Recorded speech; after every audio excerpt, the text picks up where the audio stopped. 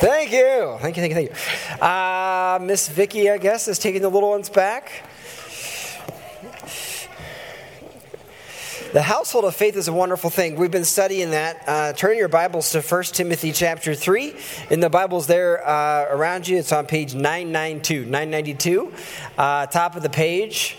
And this is a wonderful day. We have a potluck planned after, which means aromas are wafting, distracting you, making it really hard for me to preach, and or at least for you to hear. I get that. Kids are squirrely. The weather outside is horrible, so you're going to be here and stick around for food. I'm glad you're doing that. But I will try to make this to the point and brief so we can get to the fellowship time. Amen? All right. Thank you, brother. But we are going to look at God's Word. You did come here to get fed, and I would be remiss if we didn't look at His Word. That's why we're wanting to worship Him and hear from Him. We've been studying this marvelous little book that Paul, the apostle, writes to his protege, his delegate, a young man named Timothy. Timothy might have been in his 40s. So when we think young man, don't necessarily think real young. But he could have been, at least he was young enough that he was addressing leaders who were older than him. And so Paul gives him some clear instructions on the structure of the household of faith. So we're going to read chapter 3, and we're going to look at the first 7 verses, Lord willing. And we definitely need his help. So let's read it, and then we'll pray, and then we'll try to be brief to get to the food. All right, here we go. This is what Paul writes to us, God through Paul to us this day. It says this, that the saying is trustworthy. If anyone aspires to the office of overseer, he desires a noble task. Therefore, an overseer must be above reproach, the husband of one wife, sober-minded, self-controlled, respectable, hospitable, able to teach, not a drunkard, not violent, but gentle, not quarrelsome, not a lover of money. He must manage his own household well, with all dignity, keeping his children submissive. For if someone does not know how to manage his own household, how will he care for God's church? He must not be a recent convert, or he may become puffed up with conceit and fall into the condemnation of the devil. Moreover, he must be well thought of by outsiders, so that he may not fall into disgrace, into a snare of the devil. Deacons likewise must be dignified, not double-tongued, not addicted to much wine, not greedy for dishonest gain. They must hold the mystery of the faith with a clear conscience, and let them also be tested first. Then let them serve as deacons, if they prove themselves blameless. Their wives likewise must be dignified, not slanderers, but sober-minded, faithful in all things. Let deacons each be the husband of one wife, managing their children and their own household well. For those who serve well as deacons gain a good standing for themselves, and also great confidence in the faith that is in Christ Jesus. I hope to come to you soon, but I am writing these things to you so that, if I delay, you may know how one ought to behave in the household of God, which is the church of the living God, a pillar and buttress of the truth. Great indeed, we confess, is the mystery of godliness. He was manifested in the flesh, vindicated by the Spirit, seen by angels, proclaimed among the nations, believed on in the world, taken up in glory. Taken up in glory. Let's address that glorious one. Father, thank you for your Son, Jesus, in whom is life. There is no other name given to us that we might be saved by than Jesus and his mighty blood that speaks a better word.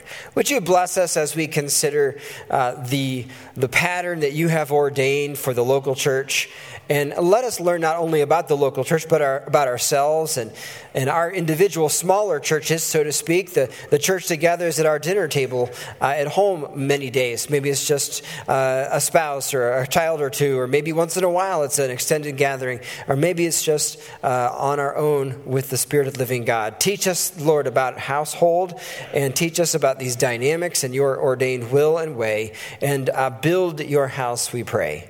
For unless the Lord builds the house, we labor in vain. So open our eyes to see. and to savor and to delight in Jesus, in whom is life, and in his ordained and declared will. Thank you for listening. Grant illumination. Amen. Amen.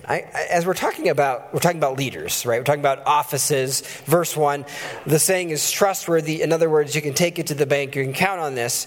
If anyone aspires to the office of overseer, he desires a noble task.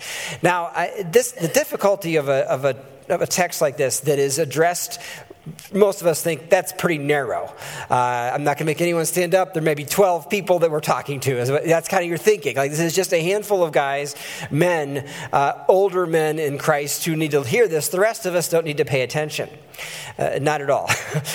In fact, the congregation needs to aspire. It says that we are to aspire these things and also to know what we're to do and to be. And to encourage you in these things, I wanted to read again. I mentioned, I think it was last week actually, a eulogy that Charles Spurgeon gave for a dear woman named Lavinia Bartlett. And in fact, there's a dozen or so copies today. If you're interested, you can read just a wonderful sermon that Charles Spurgeon gave at her after she passed away. But listen to this description. Whether or not it's about her doesn't matter. Just think and aspire as a young person, young in life, to this reality. Charles Spurgeon quotes a psalm where it says, "Oh, satisfy us early with your mercy, Lord, that we may rejoice and be glad in our days." I've noticed that many of the most eminent saints were called early. Sin, even when repented of and blotted out, leaves a weakness behind, but when the soul is preserved from falling into the grossest of sins through an early conversion, there's often developed by the Holy Spirit a character of peculiar beauty, a piety of special excellence. Your Samuels and Josephs and Josiahs and Daniels are men that are greatly beloved by the Lord. And young women who give their hearts to Jesus when they are young are most likely to grow up into Christians who shall be like Deborah, who was a mother in Israel. Those who give to God the morning of their youth shall find him doubly precious in the evening of their days. From 7 to 70, make a grand Christian life. And roughly speaking, our beloved friend Lavinia, she realized that joy. I am myself a living testimony, says Spurgeon, of the sweetness of giving the morning of your life to Jesus. I was not yet 16 years of age when I was baptized into the name of the sacred three, the Father, Son, and Holy Spirit. And I have never regretted that from my youth I have made a confession of Lord Jesus Christ. So all that to say, you will never regret a single day that you devote to Christ. And the people who said that mostly were older, by the way. Pay attention, younger folk in Christ. The folks who have the most regrets. Now, Jesus is an amazing redeemer. He can absolutely redeem and rescue you from any and every sin. Absolutely. And also, he can help you avoid sins too. He can help you avoid getting your train off the tracks and causing a train wreck of your life. Now, he can redeem the train wreck, but wouldn't it be great if you just avoided the whole train wreck to begin with? Wouldn't it be great if you married well? I tell my kids all the time that the second most important decision after the first, which is to choose to make Jesus Christ your Lord and Savior, is who are you going to marry? Because you can change your career, but you shouldn't change your wife. You shouldn't change your husband. So marry well. Make the Lord your fountain of youth, your wellspring of life, your rock of refuge, even in the latter years. And this is describing this reality of what we ought to aspire to be. It's kind of interesting that actually what's described here really is just an excellent example of who a Christian should be in fullness. Now, it's just saying the person who should aspire to, that you should recognize as an elder, as a leader of the church, should be fully Christian, right? I like what our brother Jeff, once in a while, our brother Elder Jeff, he says, tongue in cheek, it was mostly Christian. It was mostly Christian. Like, if a church is mostly Christian, maybe you should look elsewhere. If a leader is mostly Christian, maybe you should look elsewhere. If you're mostly Christian, maybe you should aspire to being more like Jesus. Do you see what I'm saying? And what does that even mean? And how do we do that? I'm glad you asked that question. How do you order your affairs? And if you're in the position of being a household manager, or you have influence, whatever your sphere is, or you're thinking through what's going to come in the next chapter of my life, and you think about yourself, and rare is the person who thinks they have everything they need for the next season, the next chapter of life. Most of us are looking at our situation, we think, I don't have what I need. I need something more. I lack something. Wisdom, prudence, I lack resources, I lack opportunity. Lord, help, right? Lord, give me that which I need. This is a beautiful chapter. It's describing what the Church of Christ is to be and how it's built excellently. Because if you read in the Bible, Ezekiel's a great example of this. The book of Ezekiel, you'll read about how there are shepherds, and some of them are not so good, leaders. And the Lord gives shepherds. You should be praying that the Lord would give you shepherds after his own heart. Give you a father in your house, if you're young enough and you're still at home, a father after his own heart, right? Who would love you and seek you, a mother, like a mother in Israel, who gets it, who makes Christ the center, right? Who serves you as Christ does. Like in Ephesians 5, it says that husbands are to love their wives as Christ loved the church, right? Who gave himself up for her. So we're talking about elders here. We're talking about overseers. And just by way of orientation, especially if you're newer to Oak Grove, we didn't used to be an elder-led congregation, but about, I think it was 2012, we changed our constitution in conviction or by bidding of this particular text in Titus chapter 1 as well. As we were trying to orient ourselves more faithfully and consistently to Scripture, we were confronted with the reality that the people that God asks to lead is not a board of volunteers, but people of character. That we can identify maturity, we can identify conviction, we can and identify fruit on their lives, fruit on the vine, right? And that's being described here. It's all about character. And the word here, overseer, by the way, is this word bishop. Episkopos, and we get that word for the denomination Episcopalian.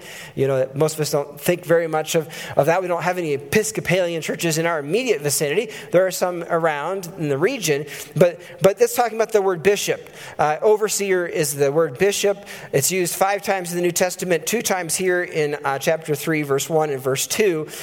There's 2 other terms that seem like office-type terms that are used in the Scripture. One is the word pastor. You call me sometimes Pastor Josh. It's this word in Greek, poimen. It really just means shepherd. Now that word is used 17 times in the New Testament, but really only 1 time in regards to the office of a church leader, and that's Ephesians 4:11, or at least the role or position where Paul writes this, that he, that is the Lord Jesus, in victory gave gifts to the church, namely what? He gave apostles, he gave prophets to the bride, he gave evangelists, he gave pastors and teachers, it says. Pastors and teachers to equip the saints for the work of ministry and for the building up of the body of Christ. The third term is the one that we use here in English. It's elder. It's another denomination takes its name from the Greek word presbyteros. You get the word Presbyterian. Have you heard of that? Maybe I'm giving you the lie of the land, right? An elder, that word's used a ton in the Bible. That's just partly why we use it here. The Bible uses the word elder 285 times. That's a lot of words that say elder, right? Now, it's not always the elders as office bearers, leaders of the tribes of Israel in the Old Testament or here of the local church. Of course, it doesn't always mean that. Sometimes it means older person, but that there's a lot of data if you use the word elder. And one of the reasons we want to use biblical terms is it helps us establish between congregation and leader as a community of faith what God's standards are, what the job description is, and have clarity on that. So when you go to the Scriptures and you find descriptions of what shepherds and elders should be, you're more clear. There's less ambiguity, right? If it's instead we use terms that we invent, I don't know, CEO or something, that we can invest that new term with our own clothing. Does that make sense? So we're just trying to be a faithful to the text kind of fellowship. And I'm convinced that all three of these terms, pastor, bishop, and elder, are used actually interchangeably of the same group. And I base that conviction on Acts chapter 20, where the Apostle Paul is recorded as using all three terms to describe this group that he gets to come from Ephesus. Now remember, Paul is writing to Timothy, who's in Ephesus, trying to get the local household of faith back in order, if I may say it. So he had already just a few years before writing this letter, he had visited briefly the elders in Ephesus, had called them to the beach and given them a final charge before he got in prison. And this is what he said to them in part. In Acts 20, verse 17, it says that from Miletus, he sent to Ephesus and he called the elders, the presbyteroi, the elders of the church to come to him. And then he goes on and gives them this charge. And he says carefully in verse 28, pay careful attention, he says, pay careful attention to yourselves and to all the flock in which the Holy Spirit has made you bishops, that is overseers, our word in our text here, to pastor or to care for, to shepherd, that's the word there, for the church of God, which he ordained with his own blood. So these three things, I don't think they're meant to be teased out as different offices necessarily, though they may have different dimensions on which you work, but the pastor, the bishop, the elder referring to the same leadership group, the same people. Now, another observation, that in the New Testament, and I would welcome if anyone finds a reference to this, but in my study of the New Testament, I've never discovered a single instance where a church is mentioned of a single elder. It's always a team. Elder is always plural. The elders. Throughout the New Testament, you look carefully, there's always plural, elders gathering. So it's in Jerusalem, Acts 11, Antioch, Acts 13, Lystra, Iconium, Pisidian Antioch. You get the point. All these different texts I could point to, there are literally dozens that always mention elders of the church, not elder, not pastor. And I would argue, in fact, just 2 weeks ago, I was picking up, you don't know what I was going to pick. I was picking up something, I was getting on Craigslist or wherever I got this thing, I can't even remember. But I was talking to someone and they were asking about how our church is structured differently than another church in our specific town. And essentially, we were talking, and it basically boiled down to this. That the other church we were talking about kind of had a key leader, and this charismatic figure was the central. He tied everything together in the church. That's not our motto here. I may speak most often or preach off. That's my gifting to give you. But I'm part of a team of elders. We would aspire rather to be a community where there's warmth and we are together on this, and not one of us is indispensable. Right? And so that if lightning should strike here, that the church would continue to go on. Jonathan would step up and preach maybe, or Greg always has a sermon ready to go. He'd just step up and preach, right? That none of us are interchangeable. And if you are in your sphere of influence thinking that you're indispensable, you need to push the pause button on that logic and think through what it means if you are indispensable. And what you should do in preparation for the moment you won't be there, that you will be set aside either by death or some other challenge. So part of being a part of the church is the delight to know that if you should be taken out of the picture, your children and those you care about will be fine. Do you understand? That you've plugged them into a group that you trust. That you know that in laboring, in raising kids or caring for widows, whatever the case is, that they will be fine if you're gone. Because you're part of a household of faith that loves Jesus. Do you understand? I think you do. That's what we're aspiring to be. And Charles Spurgeon talked about three things were looked for in those who would apply to his pastor's college for training to preach in God's word. They looked for personal piety or character. They looked for churchmanship, and they looked for gifting. And when he says aspire to be, who aspires to the office of overseer, now that is a noble task. He does say that. It's a beautiful task. A Greek might mean that too. It's a beautiful task. And to aspire to that is not a one-day thing. Like you don't just, throw in your resume one day and become whatever. This is you spend years, decades, lifetime building yourself for this position that God might use you for his glory. This isn't an overnight thing. And some of you might be, say maybe if you're newer or frustrated that you've been part of 2 years and you've been part of a pastor, an elder, another situation. But just know this, the body that we build here that we are seeking to cultivate is a beautiful thing. And we are very jealous for the purity and the harmony and the strength and the maturity of our fellowship. And so we're going slow for a reason, okay? Because we want those carefully vetted who have fruit on the tree. It takes time to get to know you and you me. So that's part of what's going on here. So these three terms, and they're looking for churchmanship, Mr. Spurgeon would say. That is, someone who has a record of service. I like what he said. We want soldiers, not fops. Soldiers, not dandies, maybe our word today. Earnest laborers, not genteel lawyers. Earn your spears before getting knighted. The person who will only serve at the highest level and never any other level is automatically disqualified from the office of elder. Because what is an elder? Like Jesus said, the first shall be last, the last shall be first. The elder is those who serve everyone. Right? Remember when Jesus right before the Last Supper, what did he wrap around his waist? Do you remember? A towel. And what did he do? Do you remember what he did there? He washed the disciples' feet. Now, when Jesus was washing their feet, he was serving them, but not a single person in that room was uncertain about who the leader was. Right? So we're talking about servant leadership in the home. It starts in the home, because he says that later. You must manage your own household well if you're going to scale up, expand your level of leadership and your service. I heard one guy once say, pastoring is difficult. A pastor is just a father of a house too big to sustain, to manage. A pastor is just someone who has too many kids to feed. I relate very much to that. If you saw our pantry, you'd like, man, you must have a lot of kids. Yes, we have, and they eat a lot. There's a lot of teenagers. There's a lot of food. It goes through, and it can be extraordinarily daunting sometimes to be an elder. But what a privilege it is. Peter writes this in 1 Peter 5. I exhort the elders among you as a fellow elder. Well, hold on, put the brake on. Simon Peter is an apostle and understands himself as an elder too. I'm just a peer with you, another elder, he says. Now that's extraordinary. The disciples, the 12, even Paul himself and Timothy, others, they understood themselves to be in this similar role. Okay, so this is a noble thing that we're aspiring to be, because the saints who've come before are really worthy of honor.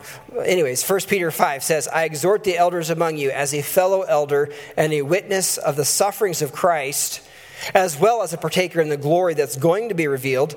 Shepherd the flock of God that's among you, exercising oversight, not under compulsion, but willingly, as God would have you, not for shameful gain, but eagerly, not domineering over those in your charge, but being examples to the flock.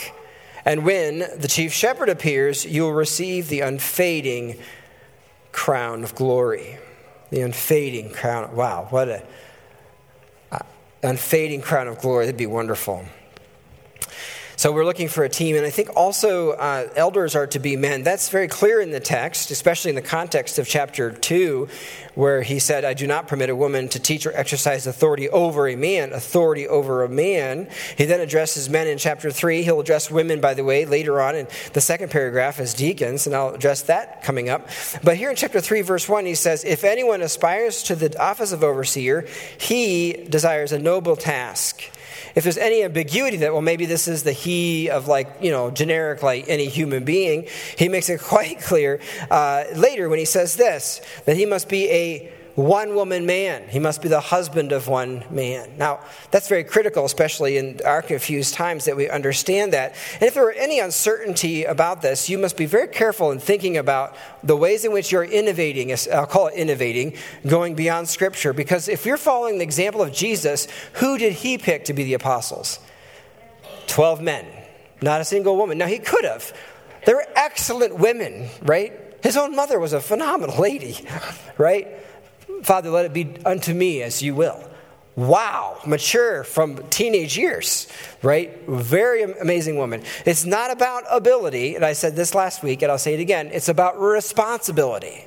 It's not about ability, it's about responsibility. And from the very beginning, Adam was tempted to just shirk off that duty to sit back on the couch, eat his potato chips, and let Eve fall into sin. He didn't shepherd her well. He didn't deliver her. He didn't rescue her. He didn't stand and defend her. So we must be really careful. I think more so than ever, we need men. And C.S. Lewis talked about men without chests. We don't need empty men, hollow men. We need the kind of men that are described here who are Christian men. By that I mean this: an overseer must be above reproach. Above reproach. Now that is the overarching, in the structure of this paragraph, that is the overarching qualification that you as a congregation and that we as men aspire to do, and every Christian man, woman, and child should aspire to be a person who's above reproach. Now that doesn't mean sinless. It's the idea of being without blame.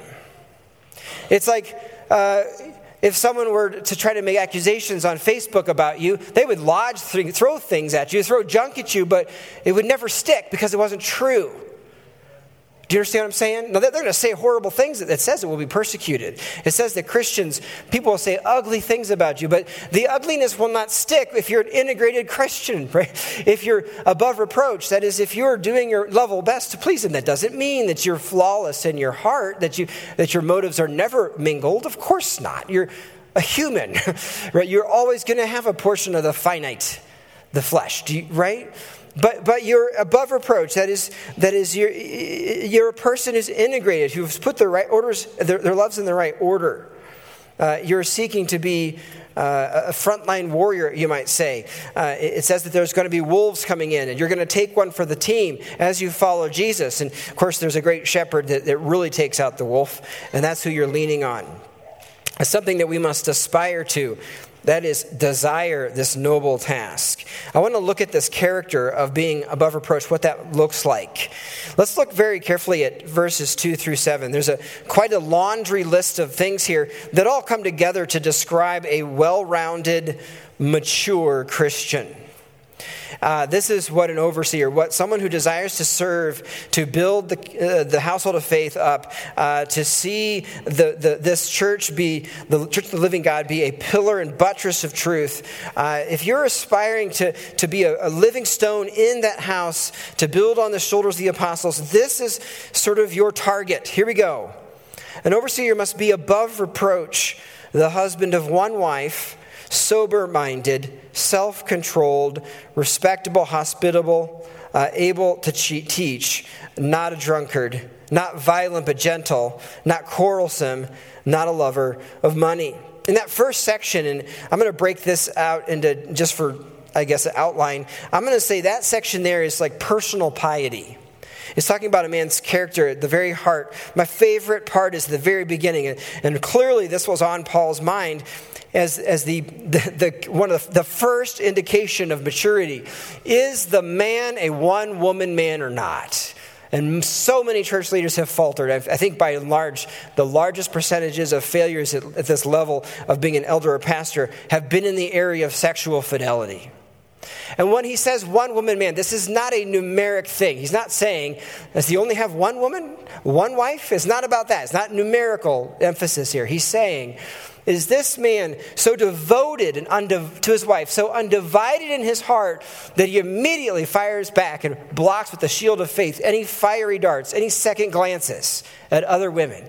Does he love his wife so much that you think, after talking to him, man, she must be the most amazing woman in the world because of his devotion to her? Right? I like what, who was it? Winston Churchill. He had kind of a neat thing. They were going around, what would you like to be if you were to die and come back or whatever? And they're all, going around. And Winston Churchill was a very clever man. He was kind of the last one to go. This is later in his career. And he stood up and kind of raised his glasses, as he was wont to do. And he says, I'd like to come back as the second husband of Mrs. Churchill. And he was funny, but at least, I don't know how he meant it in his heart, but at least aspire to be so devoted to the bride that you've chosen, men, that there's no question that you're committed to her. Whatever may have come. Now, Jesus can forgive incredible sins of the heart, incredible infidelity internally and externally. He can and will do that if you seek his face. But make your resignation this, that you're going to be a one-woman man. A one-woman man. He says, secondly, be sober-minded. Maybe your translation says temperate. William Hendrickson put it this way: this man's pleasures are not primarily those of the flesh or the senses, physical senses, but those of the soul. He's sober-minded, he's temperate. He wants to rejoice in Jesus.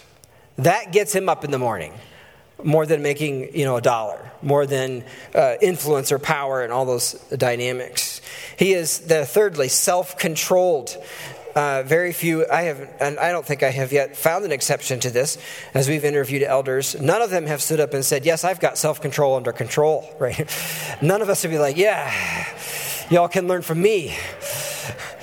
You just look at me to the side and my kids will tell you.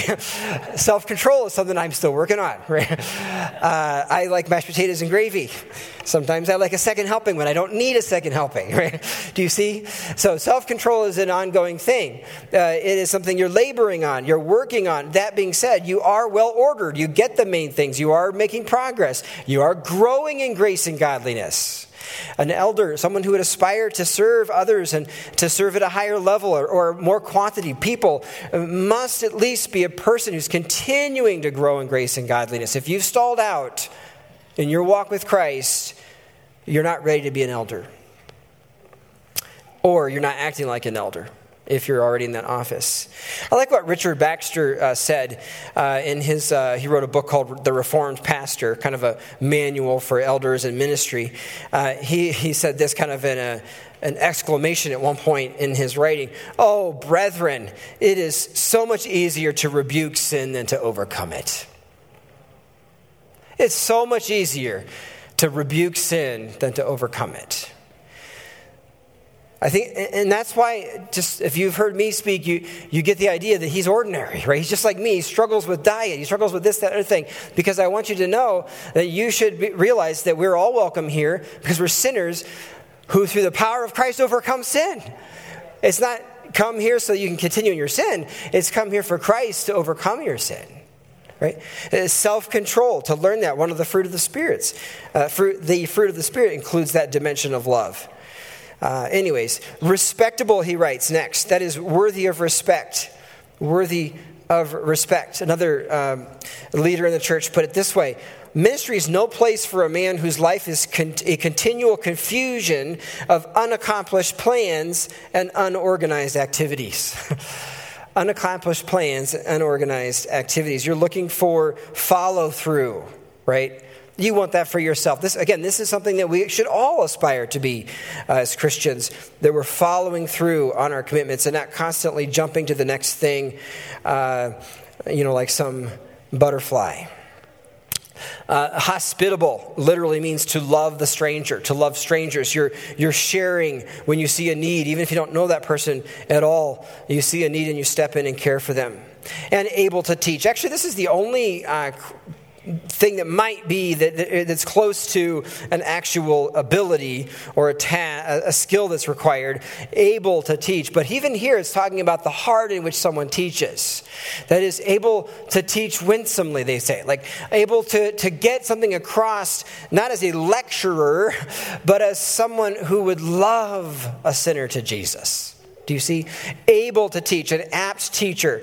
I'm going to read Titus chapter 1. We're in 1 Timothy. Titus chapter 1, like 4 or 5 pages behind here, because this is the other description that Paul writes. And the scriptures, we're so thankful that it was so important to the Lord that he included 2 descriptions in the New Testament of what elders ought to be. But 1 Timothy, Titus chapter 1, Paul is writing, and he gives to this delegate, Titus, a description for elders this way.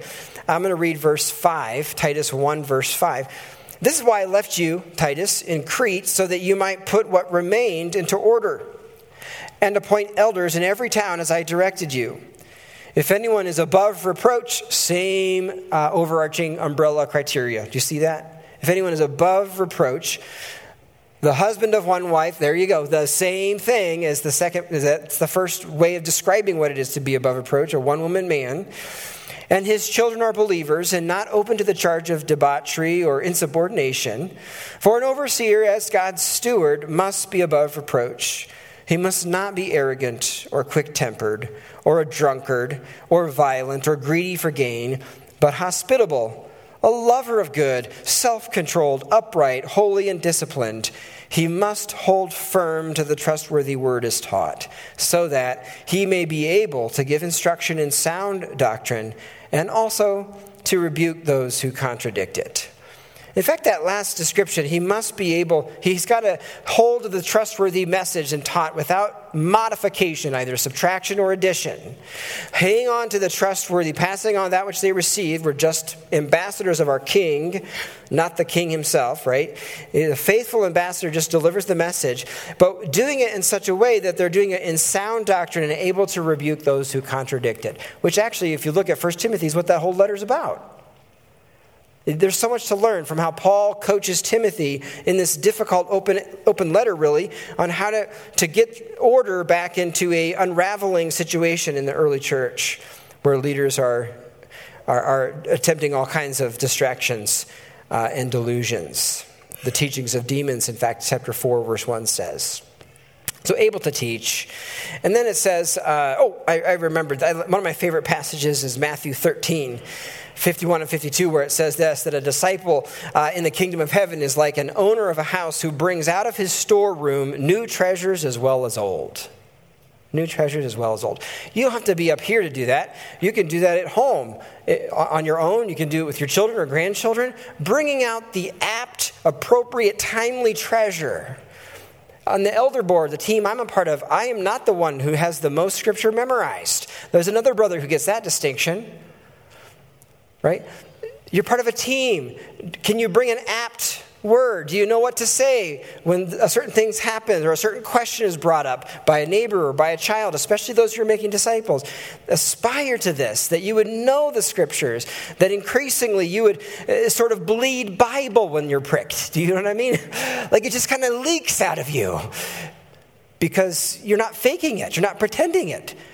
It's so reinvigorated you and taken over your skeletal structure of your person that you just are this.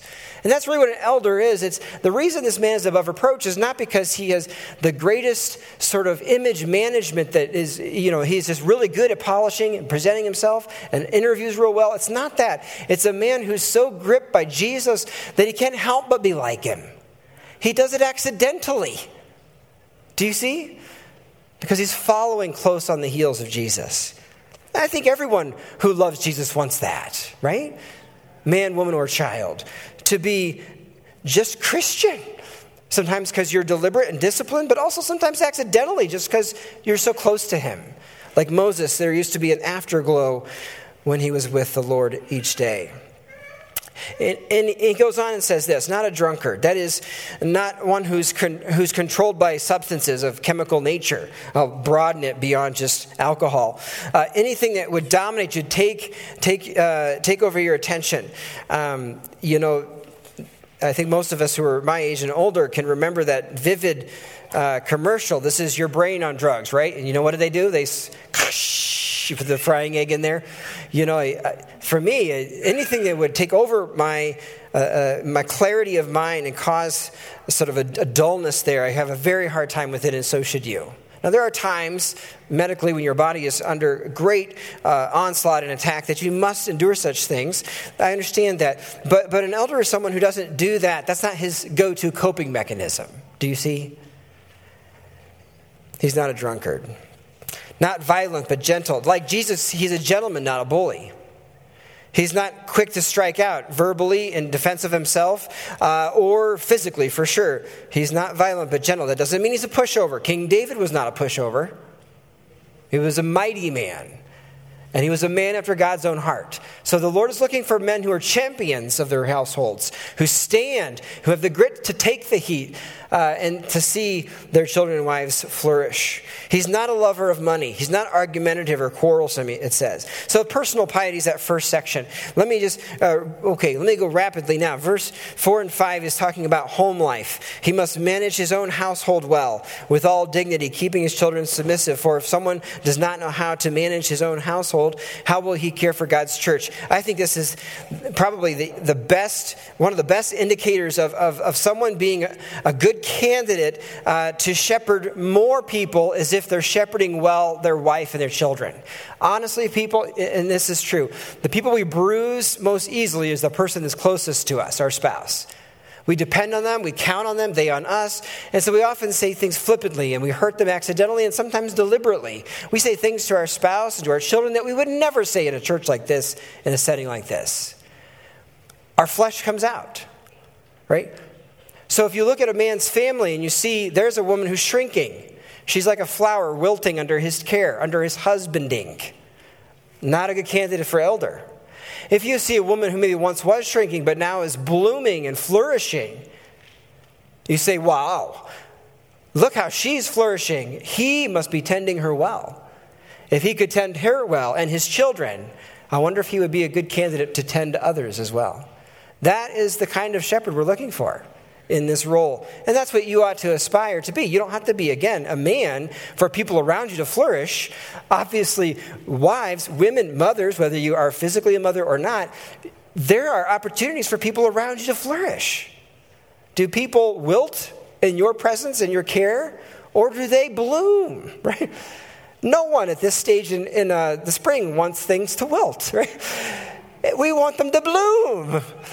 And we want that as human beings too.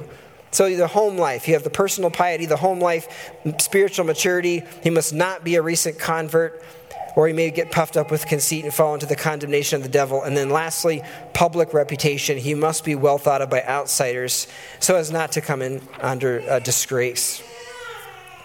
I would just say this. The gospel is all about humility, humbling ourselves before the Lord, and then humbling yourself to serve him. And what we're looking for at Oak Grove and in the local church is not that you have to do it our way in any local church, but you need to be a biblical church. You need to have a biblical rationale for the structure that you choose in your household of faith. We're rooting and grounding ours in 1 Timothy 3, the whole chapter, in Titus 1, in the observations of the Old Testament. And we're seeking to be a humble people because the gospel is not that the good are in and the bad are out, nor is the gospel that the open-minded are in and the judgmental are supposed to stay out. It's that the humble are in and that the proud are out. The only disqualification, the only way to not be qualified for the gospel is to refuse it, to refuse to humble yourself before the Lord Jesus. I listened to this song, I'll finish with this. It's to the tune Old Lang Syne, and it's kind of that, the song that we sing around New Year's Day or evening and all that. But it was rewritten with some new words. I'm going to read just the first stanza. Should nothing of our efforts stand, no legacy survive. Unless the Lord does raise the house, in vain its builders strive. To you who boast tomorrow's gain, tell me what is your life? A mist that vanishes at dawn. All glory be to Christ. I hope you aspire to be an elder. That is the means that God has ordained by which the kingdom advances, by which the household is ordered, by which the pillar and buttress of the truth is functioning. And we need men who will serve their wives and children and those around them. We need women who tend well and see other human beings flourish and serve them well. And we need a church that's ordered according to God's word and not by our fleshly ideas or aspirations, but to be full of Christ. Father in heaven, we thank you. We thank you for guiding us in your word. We thank you for clarity. We want to know how to behave, how to be ordered. The more that we look around us, we see the disordered situations of organizations and churches and our society as a whole, and we know that our only hope is Christ.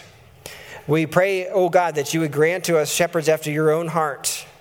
Those that are in this role, we ask, oh God, that you would inflame them with a zeal for the living God, that you would give them a jealousy for the bride of Christ, that you would give them an earnestness for the salvation of souls. Would you give us a love and a brotherly affection for one another that surpasses anything that the world tries to parody or copy or mimic? Grant that we might be such a people that we're a place where strangers come in and desire to know Christ and to be near to him and recognize that whatever they've been through, Christ is able to take their burdens from them. That they will be warmly received and not required to get their life in order to be received. Lord, thank you for those who serve here and those who will serve. And we pray, God, that you would bless us with this great charge, that we might be a sending church, that we might be measured not by our seating capacity, but by our sending capacity. And that the gospel of Jesus Christ might go out in this area and to the ends of the earth, both this summer and every season. To God be the glory, only through Christ and through your children. Raise us up, please. In Christ's name, amen.